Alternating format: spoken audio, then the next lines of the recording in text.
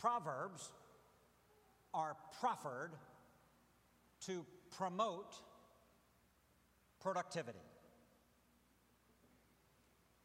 Proverbs views the home not primarily as a place of consumption, but Proverbs views the home as a place of production.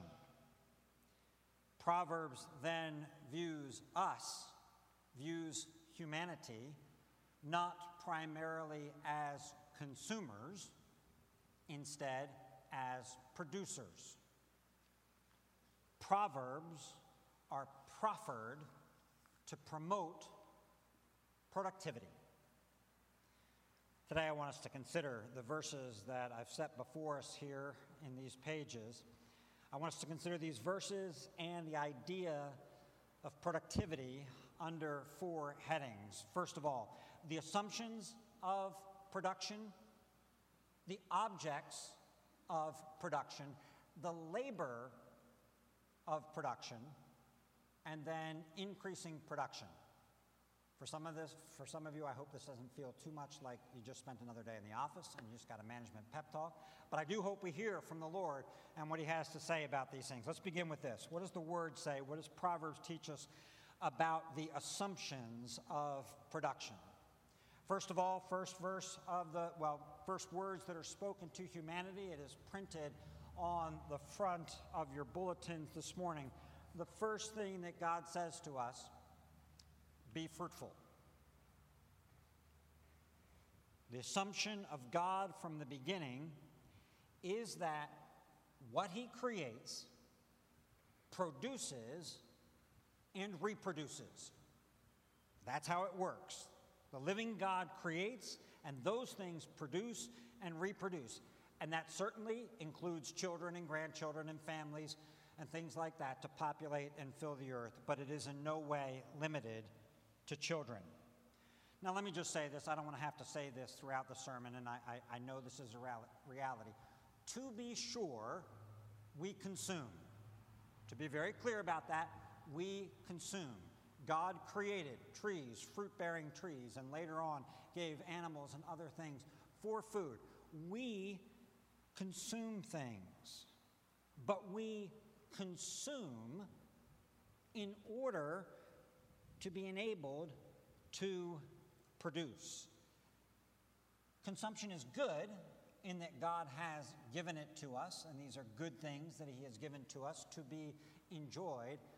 But consumption is not the end. Production is the end. Let's say it simply.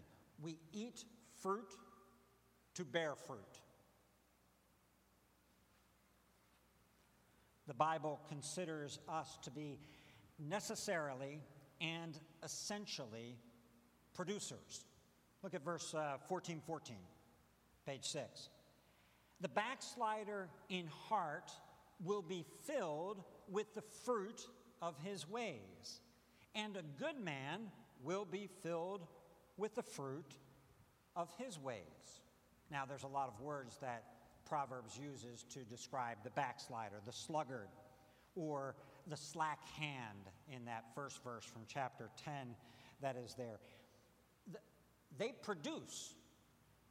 They actually produce something. And they produce, as you would expect, to put it in the words, in the language of Genesis, those who are slack in their hand, those who are sluggards, those who are backsliders, produce after their kind. They reproduce like themselves after their kind. They produce poverty, they produce troubles, they produce anxiety, or to put it in this language, the language of Proverbs 14, they produce the fruit of their ways after their kind. In contrast, so the sluggard has many names, so does the contrast. In contrast, the righteous, the good man, the virtuous woman, the prudent son, the hand of the diligent, whatever you want to call that set of people, and Proverbs calls them all the things that I just said, they also produce. What they produce is they produce flourishing. They produce things like the green leaf, described in verse 28 of chapter 11. They produce riches. They produce bread. And they don't produce the tree of life in the Genesis 1 and Revelation sense of the term, or Genesis 2 and Revelation sense of the term, but they produce like the tree of life. In the way that the tree of life produces, they likewise produce in this world. So the assumption is made that both the sluggard and the diligent produce fruit according to their ways. The assumption, in other words, is that we are fundamentally producers. Good or bad, good product, bad product, good fruit, bad fruit, we produce. A second assumption, as seen kind of in these Proverbs passages, and we could go to plenty of other places of Scripture as well, is that production takes place in and around the home. And fruit, whether it is good fruit or whether it is bad fruit, is manifest in the home and is created with the hands. The hands are the things that are pointed out over and over.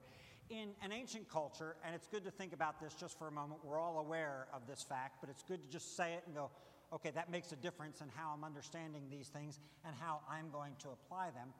But in an ancient culture, when you went to work, you didn't get in your car and drive 20 minutes or 45 minutes and go to your office and spend the day working in your office and then drive 20 minutes, 45 minutes back home and kick back. That wasn't the way it worked. Work and productivity emanated from and orbited around the home and the family. And the family was involved in the work of that family. Now, that was the assumption. That was the way it was through most of human history. Our work and our family and our homes are all linked together for most people. Now, the Industrial Revolution changes all of that. The Industrial Revolution makes a new kind of work possible, and I'm not going to spend any time going through how this works and why in the history of the Industrial Revolution and industrialization. But we should at least be aware of two significant differences that take place post-Industrial Revolution for us that are different from the way that the rest of human history has worked. One of those is very simple. It's what I'm saying. The Industrial Revolution has created a separation between work and home that didn't exist before. Those two things were seen oftentimes together, and now there's a distinction between those two things. We go to a place to work because when you bring everybody together to do that job, it is more efficient and more productive. The second thing that we should be aware of is that the abundance of product and the material wealth that flowed from the Industrial Revolution, both of these things together, the separation of home and work and the abundance that was created by the Industrial Revolution, contribute to us being viewed as and viewing ourselves and our homes more as places of consumption rather than places of production. So when I'm at home, I'm not working, I'm consuming. And therefore, everybody identifies me as a consumer. Home is a place of leisure. We consume at home. We shop from home. We consume entertainment from home. We consume energy at home. We consume food at home that is generally produced and grown someplace else. And we consume it in our homes. Now, this is not, I'm not for the establishment in this sermon, just to be clear, of some kind of Amish community. I'm not for trying to somehow turn back the Industrial Revolution and go to some greater, more wonderful age. We cannot change these things, but I at least think that it is critical for us to see the shift that takes place and then to say, okay, I understand that there's no going back, that there's no way to turn this around and somehow go back to another age.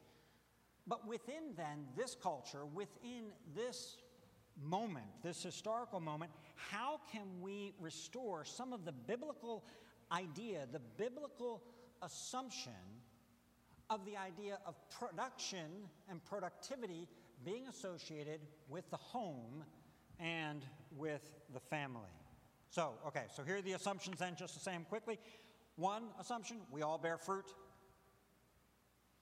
Second assumption, fruit bearing and production begins at home with the work of our hands.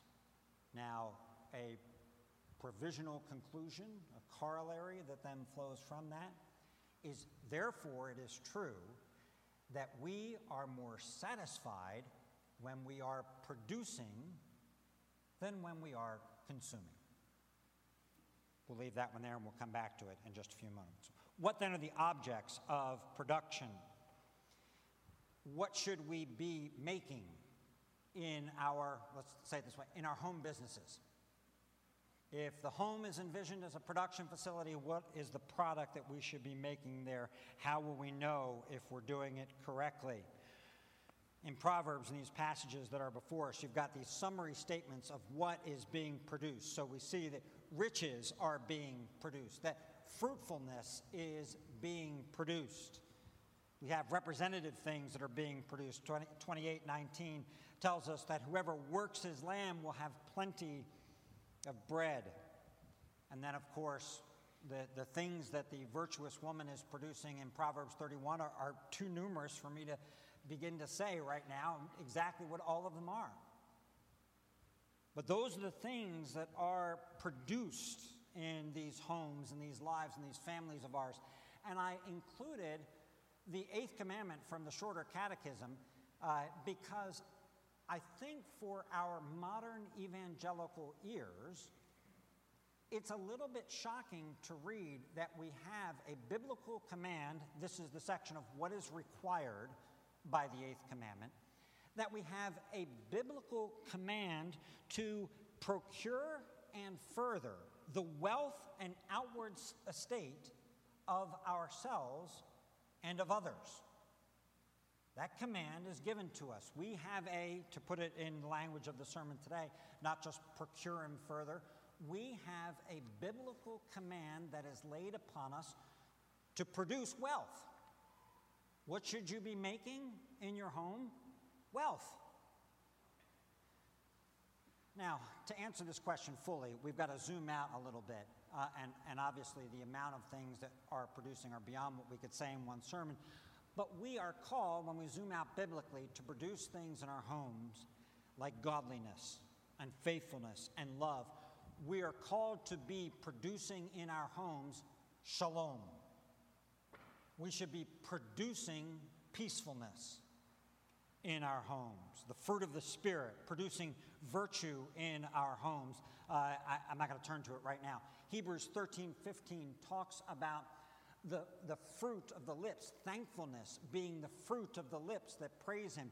We should be producing worship in our homes. We should be producing thankfulness in our homes. In our homes, we should be making disciples.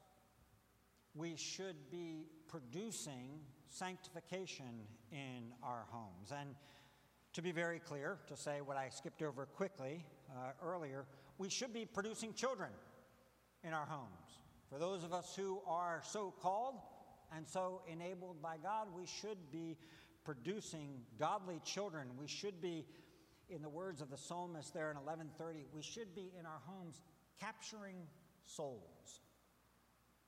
Capture souls, first in the home, your spouse's soul, your children's soul, your grandchildren's soul, and then that home itself can be a place of capturing souls. There's a woman I know who's heard from a number of young Christian men, this seems as good a place as any to relate this, who have said, I don't want to have children. I may want to get married, but I never want to have children. And I want us to hear clearly from the Word of God, if you have the gift of singleness and of celibacy, or if by God's providence you're physically unable to have children, okay. But that statement, without those two things, without one of those two things going on, is a violation of a biblical command. You long to see churches full? Have children. You long to see a godly generation raised up? Multiply. You've got the biblical command to do that and to capture their souls for Christ. Now, we produce other things as well in our homes. We can produce objects that are practical and useful. The Proverbs 31 woman, all of those things are incredibly useful that she is producing in the home. We can have vegetable gardens in our homes. I won't point out who, but there's a couple of people here who now have chicken coops in their homes and are producing eggs in their homes. We can produce practical things in our homes, useful things, and we can produce in our home things that are beautiful as well. We can produce music and art and poetry. You can produce delicious food in your home, not just sustaining food, but delicious food in your home. Home, a place of production, of things useful, of things beautiful. And just so you know where I'm getting those categories, those come right out of Genesis, where God's own creation is described as, on the one hand, he produces trees that are good for fruit, and he produces other trees that are pleasing to the eye. Two categories of things there. And then we can combine those two things together. We can produce beautiful things. We don't just produce for ourselves. We produce for others. We produce for the glory of God. One of the reasons that you are called to produce wealth is for us to be able to open our hands willingly to those who are in need. But the ability to do so assumes production. I have to have productivity in my life if I'm going to give. If I'm going to give to those who are in need, if I'm going to give to the church and support the work of growing the kingdom in a particular way, I have to be a producer, a procurer of wealth to be able to do that. So Christians, here's the question that I have for you, one of them coming out of the sermon today. In your homes, in your families, what are you actively and intentionally producing? You're producing. You have no choice. Okay? To be a human is to produce. You're producing one kind of fruit or another kind of fruit. What are you actively and intentionally producing in your homes? There's a movement that is afoot right now that's kind of a retro movement. It's kind of a push against mass consumption and industrialization and farming practices and things like that. And the movement is, what can we do at home? What can we produce in terms of food at home, in terms of things and stuff at home? Now, I think that movement, frankly, has some unhealthy extremes to it, because as Christians, we're not called to get out of this world. We're not called to check out of a modern economy. Forget about technology, forget about medicines, forget about advanced care and things like that, and just go garden in your backyard. We're not called to do that. But if we can avoid the extremes of something like that, perhaps I'm just going to check out and not really provide as much as I could, not procure as much wealth as I could. Avoid the extremes, yet there's something really good in that movement. In my sermon, as I was making notes on my sermon, I was using a pen that Tim, my son, had given me because he's addicted to following stuff like this. But some guy made it on a lathe. It wasn't made by Parker. It wasn't made by any of the other big fancy pen manufacturers. But a guy in his shed making a pen on a lathe in a particularly unique kind of way. Now, that said, it has a Parker cartridge in it. So you got to live in this world. But there's something that stimulates us about those things. All right, so that's the product. What are we to make? What can we say about the labor of production? What can we say about that from these passages that are before us and from the Bible as a whole? The labor of production. What we can say very simply is that if you are going to be a producer, if your home is going to be a place of production, well, then hard work is required. The sweat of the brow is required. And remember, before the world was plunged into sin and darkness and decay and death, and before the ground was cursed, it still needed a special creation by God, humanity, to take care of it, to invest in it, to develop its fruitfulness for the glory of God. How much more so is that true after the fall?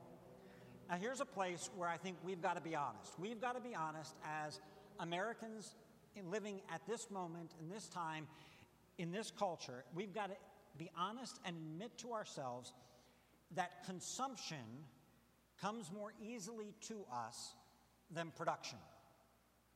There are so many avenues that are open to us for consumption.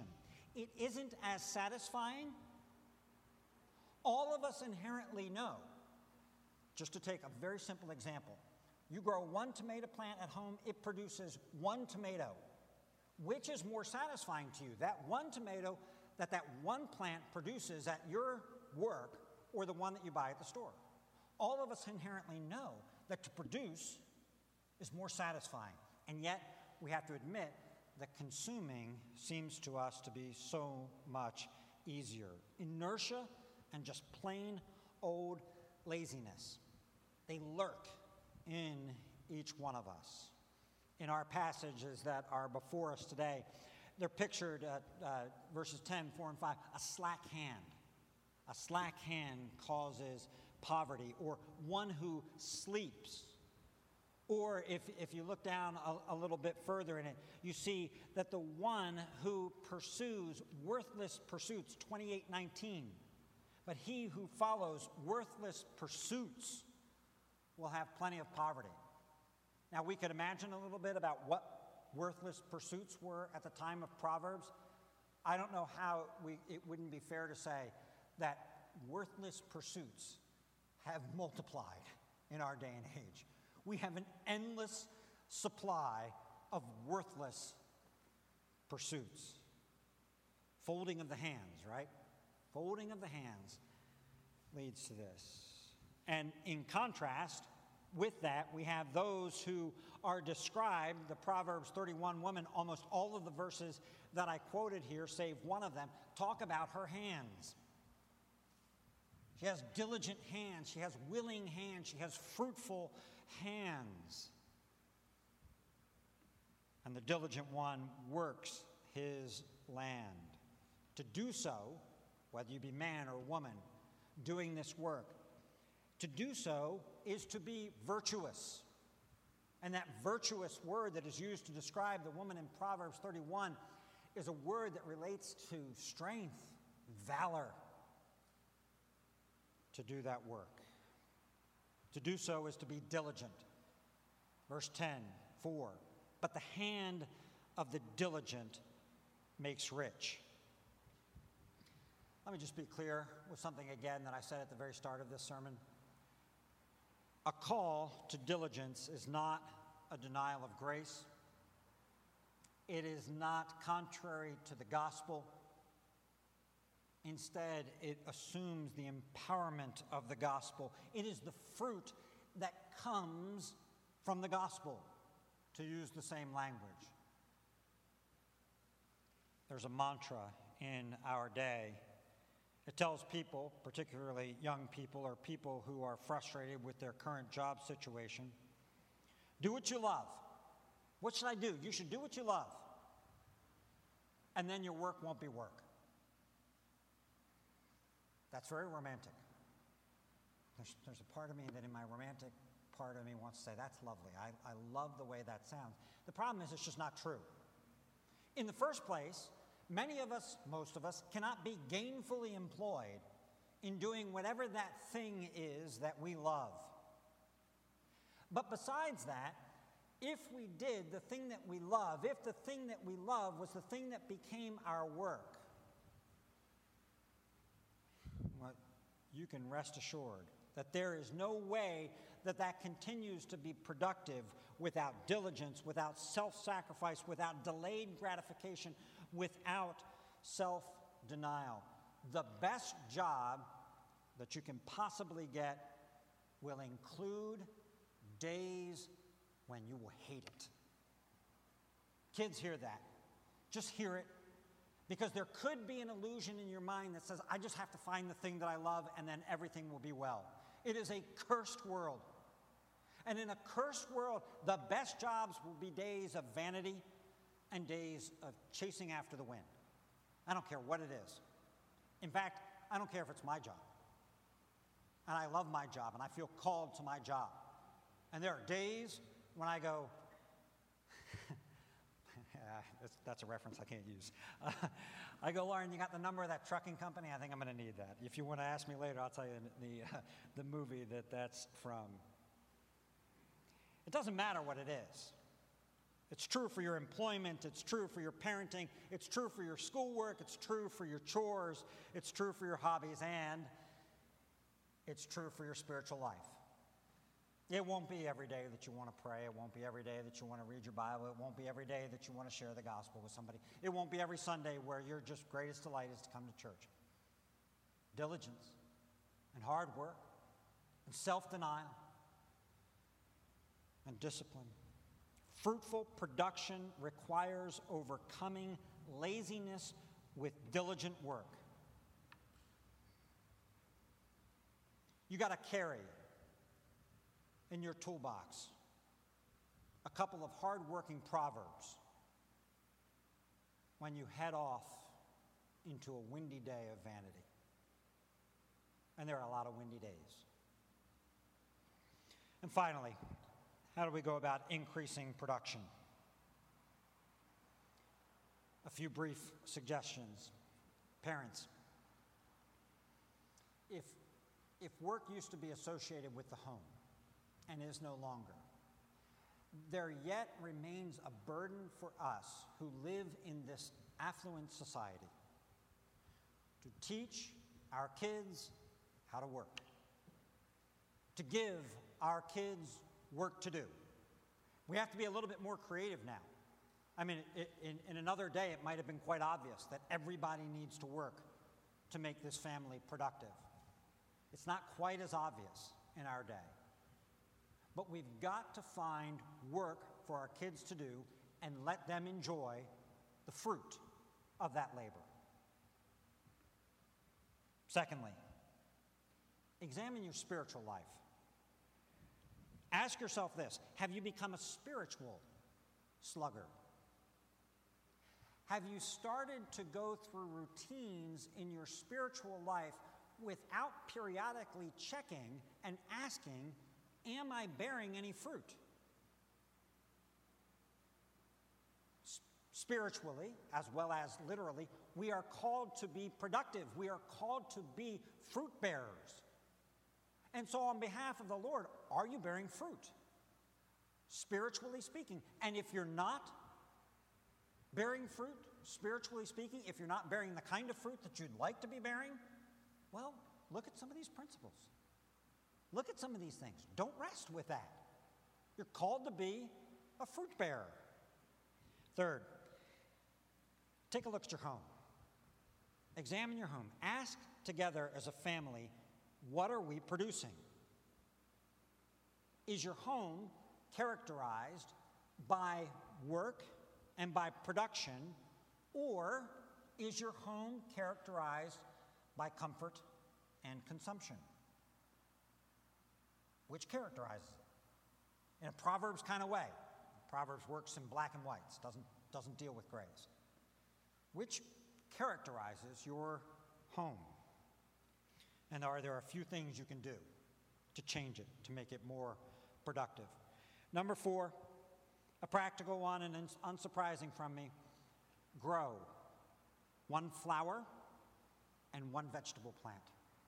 Okay? If you don't deal with flowers and with vegetable plants, just 1. 1 flower, 1 vegetable plant. Do it with your kids, and if you don't have kids, just do it with yourself, because there are lessons that can be learned from flowers, things of beauty, from a tomato vine and taking care of it, I guess they can be learned other ways, but golly, they're so biblically rooted for fruit bearing. Take time to do those simple things. And finally, 5, pray for the Lord of the harvest. Pray for the Lord of the harvest. I prayed earlier in the sermon, Psalm 90. Establish the work of our hands. Yes, the work of our hands, establish it. Pray the Lord of the harvest that you will be a laborer, that you will be sent out to be productive in his harvest fields. And the same thing for your kids, same thing for your family. A couple of quotes. Charles Bridges, one of my favorite old authors. Industry was the law of paradise. Again, man was not born to be a stone without energy. Our true happiness is active dependence. Habits of diligence are the means of working it out fruitfully. Idleness is a sin against God, against one's neighbor, against one's self. And of the Proverbs 31 woman, he writes, her personal habits are full of energy. Her whole soul is in her work. The rule of St. Benedict, even monks get this. Idleness is the enemy of the soul, and therefore the brethren ought to be employed in manual labor at certain times and at others in sacred reading. I got to put this in the final as I close, just the context in just a few sentences. Jesus is the grain of wheat that has fallen into the earth, that has died and buried, and Jesus is now bearing much fruit. Apart from him, we can do nothing. Fruitfulness is rooted in Jesus, the tender vine who became the tree, who now is the tree of life, bearing much fruit already. His disciples are proven, and God is glorified as we produce fruit. Listen to his words, Jesus' words. By this my Father is glorified, that you bear much fruit, and so prove to be my disciples. He has given his Spirit to bring forth fruit in our lives. Jesus commands us to diligent stewardship according to the talents, according to the circumstances, the families, the situations, the minds, the hearts, the abilities that have been entrusted to us. Okay, we're not talking about a homogenized production facility here. You are to produce according to the way that God made you and according to the gifts and the circumstances that God has given to you. Not that he's given to me, not that he's given to the person sitting in front of you or behind you. But he expects talents to be invested and to produce return. Home is the biblical base for production, and we are called to work with our hands. And in that way, an imperative is set before us, joy is set before us, satisfaction is set before us, reward is set before us. Proverbs are proffered to promote productivity. Here then, the command again in all of its many manifestations and beautifully varied expressions. Be fruitful. Gracious Lord Jesus, thank you that you are the vine and we are the branches. We have to abide in you and so bear much fruit. Help us so to do. By faith, by trust in you, by regularly, daily, actively committing ourselves to your care, and then working in your name. At the vocations that you've given to us,